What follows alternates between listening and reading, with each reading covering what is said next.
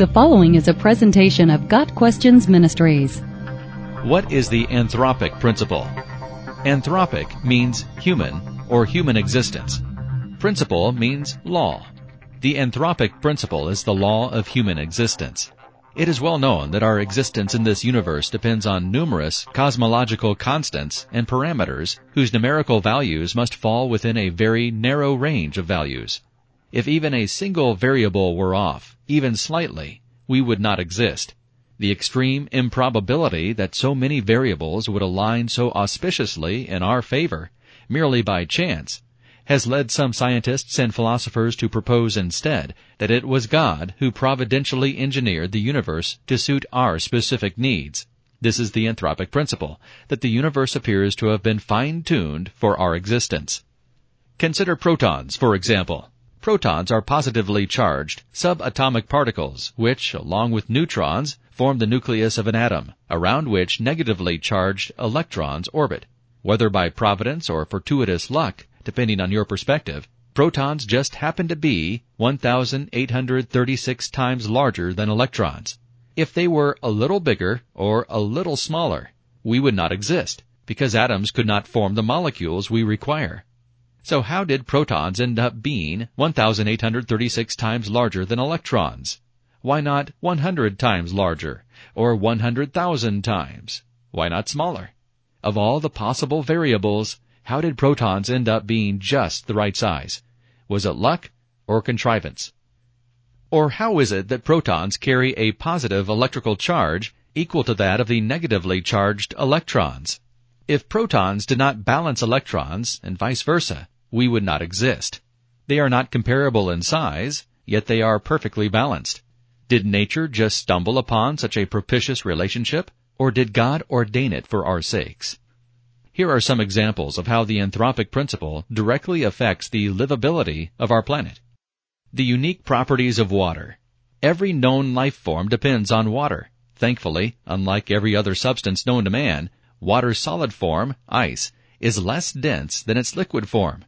This causes ice to float. If ice did not float, our planet would experience runaway freezing. Other important properties of water include its solvency, cohesiveness, adhesiveness, and other thermal properties. Earth's atmosphere. If there were too much of just one of the many gases which make up our atmosphere, our planet would suffer a runaway greenhouse effect.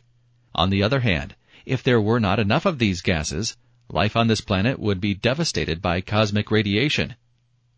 Earth's reflectivity, or albedo, the amount of light reflected off the planet versus the total amount of light absorbed. If Earth's albedo were much greater than it is now, we would experience runaway freezing. If it were much less than it is, we would experience a runaway greenhouse effect. Earth's magnetic field. If it were much weaker, our planet would be devastated by cosmic radiation. If it were much stronger, we would be devastated by severe electromagnetic storms. Earth's place in the solar system. If we were much further from the sun, our planet's water would freeze. If we were much closer, it would boil. This is just one of the numerous examples of how our privileged place in the solar system allows for life on Earth. Our solar system's place in the galaxy. Once again, there are numerous examples of this. For instance, if our solar system were too close to the center of the galaxy, or to any of the spiral arms at its edge, or any cluster of stars for that matter, our planet would be devastated by cosmic radiation. The color of our sun. If the sun were much redder on the one hand, or bluer on the other, photosynthesis would be impeded. Photosynthesis is a natural biochemical process crucial to life on Earth. This list is by no means exhaustive. It is just a small sample of the many factors which must be just right in order for life to exist on Earth. We are very fortunate to live on a privileged planet, in a privileged solar system, in a privileged galaxy, in a privileged universe. The question for us now is, with so many universal constants and cosmological parameters defining our universe, and with so many possible variables for each one, how did they all just happen to fall within the extremely narrow range of values required for our existence? The general consensus is that we are either here by fortuitous luck against tremendous odds, or by the purposeful design of an intelligent agent.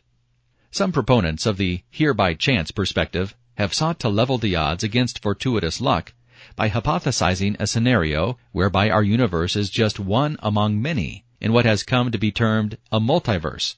This gives nature many more chances to get it right, bringing the odds against its success down significantly.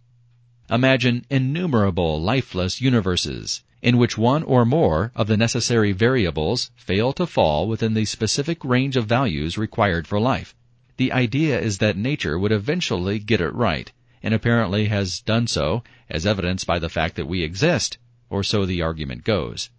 We are the lucky ones whose universe stumbled upon the right combination of cosmological values.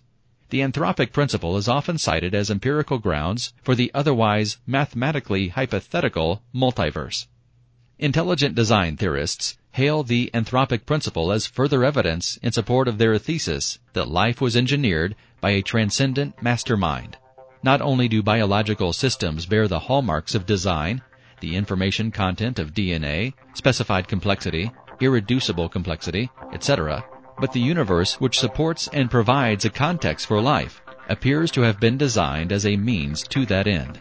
Got Questions Ministry seeks to glorify the Lord Jesus Christ by providing biblical answers to today's questions. Online at gotquestions.org.